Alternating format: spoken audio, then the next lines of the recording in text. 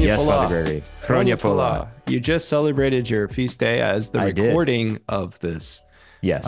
podcast. Today is the 2nd of January. People Yes. may not know, but you are a Vasilios in the life of the church. Yes. And so, I mean, of course, you're a Father Bryce too, but you celebrate Saint Basil, hmm who is celebrated on January the 1st. And so you celebrated your feast day yesterday. What did hmm that look like for you? Well, I am particularly blessed Hmm. to have a saint that is associated with delicious treats. Oh, right, the Vasilopita. Yeah. Yes. So all of us Vasilioses and Vasilikis and Vasilias and our fellows who celebrate much later in the year, the Fenurians, Hmm. uh we get to have very nice bread or cake in Hmm. celebration of our feast day. Probably that we share with other people in a celebration at the church. Hmm. So that's nice. Did you guys Uh, were you able to have liturgy on the feast day? we were not. My chanters had already done, the Yeah. many services in a row for Christmas, and with it being the day after Sunday, they needed a day off. But this coming, 2025, we will certainly. Yeah. I don't know if we'll do a Vesper liturgy the night before, if we'll do liturgy the day of, but we will certainly be celebrating the new year, Yeah. Saint Basil, the Hmm. circumcision of Christ, all those things that we celebrate on the 1st of January. Yeah. Yeah. For those who are listening who may not know, you serve at a smaller parish, and so it can Yes. sometimes be practically challenging to have services for all of the feast days, just depending Yes. on how they fall and things. Yeah.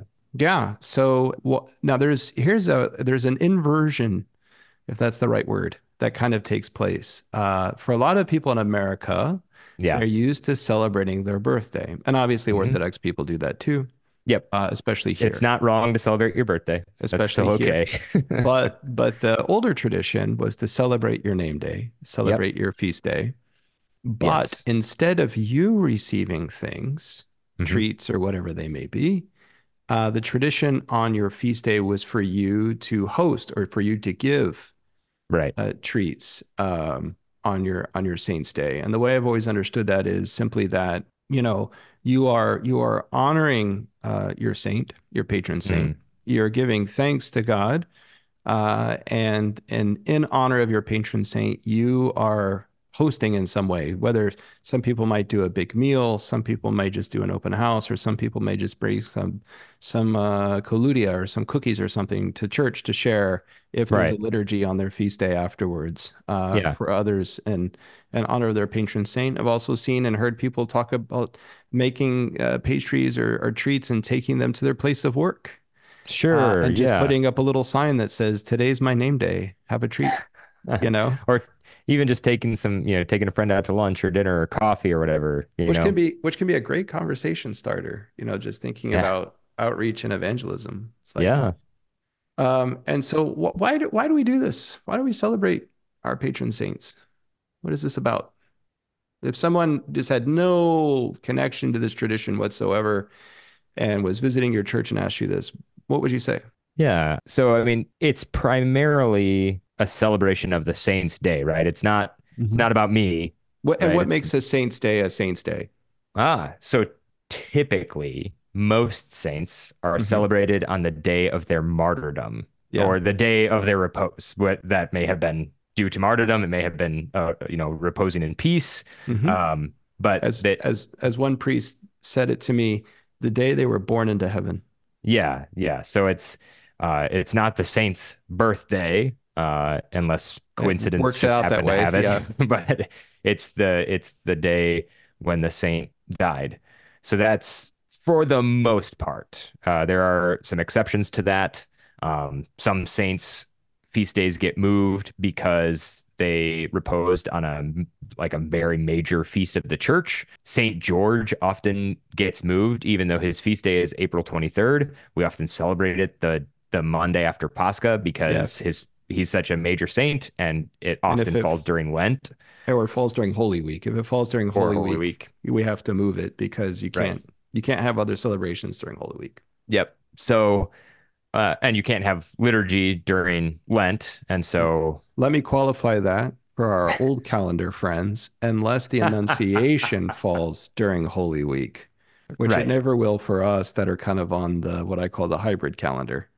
Yeah. Um, so, But the same is true for Annunciation and Lent as well. It overrides the restriction of serving liturgy during Lent as well. well, Annunciation does, but Saint, Yes. yeah, But and St. then George does not. no, And so you might move him to after Pascha. or an example of when you don't move a saint during Lent would be the 40 martyrs. If the 40 Yeah. martyrs of Sevastia fall during a Lenten day, you do a pre-sanctified liturgy, Hmm. Hmm. as opposed to a regular liturgy.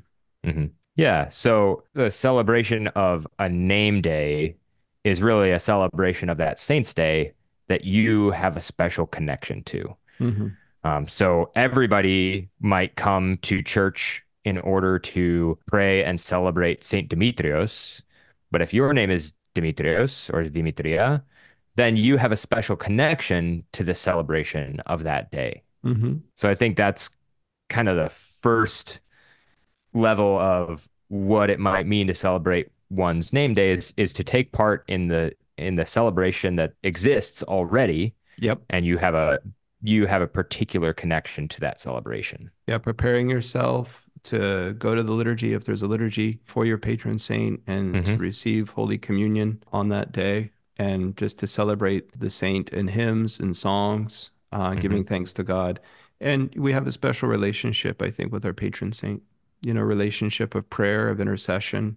We have an understanding that they pray for us, they're looking out for us, they're helping us in various ways that we can't see or know often by the blessing and the permission of God. God permits them and allows them to do this. And they do look out for us. And there's lots of stories in the history of the church of, when people, even if it wasn't their patron saint, but people were building a church in the name of a saint for a special reason, or Mm. doing something to honor the saint.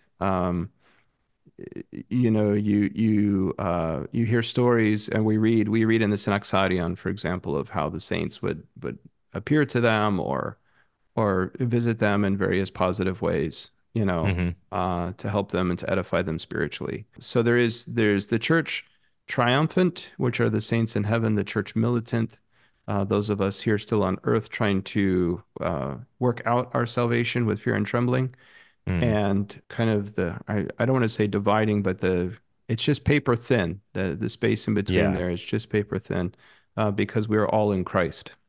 Right. Right. We're all in Christ who's risen. And so these are some basic ways to celebrate your patron saint if your church doesn't have liturgy that day. Obviously, to know the Troparion, the Hmm. hymn of your patron saint, to learn it, to even learn how to sing it if possible, to pray it, to recite it or sing it at home, to chant it. If you don't, if it's possible to have an icon of your patron saint in your home, in your prayer space. Hmm. And these are just all kind of ways to celebrate our feast day in a positive way, Yeah. with love and sharing in the joy and learning, obviously learning about the saint. There was a time, and maybe still is in Greece, they would print these little pamphlets that had a little icon on the front and that had the life of the saint and the Mm. hymns on the saint on the back. And people would get these and would learn about their patron saint, would share these with other people. And Yeah. so people would end up with a stack of them where they were learning about the saints. And who ultimately are one way to think about the saints is the gospel enfleshed. Mm. They were living out the gospel, repenting, following Christ, living the life in Christ, but as different, in different positions, whether they were clerics, whether they were bishops, priests, deacons, whether they were monastics, whether they were lay people, living in the world, husbands, wives, mothers, fathers, sons, daughters, whatever they may be, coffee shop owners, barbers, farmers, all kinds of Yeah. people Yeah. There's following that. Christ and leading a saintly life. Yeah. There's a great quote by St. Justin Popovich where he says the lives of the saints are full of examples of how, and then there's this long list. Like if you print it up, it's at least a full page of Hmm. like single space text, right? It's how a man becomes a holy man, how a woman becomes a holy woman, how a doctor becomes a holy doctor, how a Oh, yeah. professor becomes a holy professor, right? And it's just, what's the point? The point is, everybody can become a saint. Yes. Like you said, no matter where they might find themselves, whatever life situation they might find themselves in. And not only everybody can become a saint, everybody is called to a saintly life. Mhm. Uh, a life, like you said, I love that. A life that is an incarnation of the good news of the kingdom of God. Yeah. And so we often greet each other, at least in the Greek Orthodox tradition, with Χρόνια πολλά, many years. Yes. We wish them many years on their name day. You Hmm. might hear a phrase, "Ketu kronu," or which means "and again next year," or "Ketu Hmm. krono me egia," may we be here next year in good health, Hmm.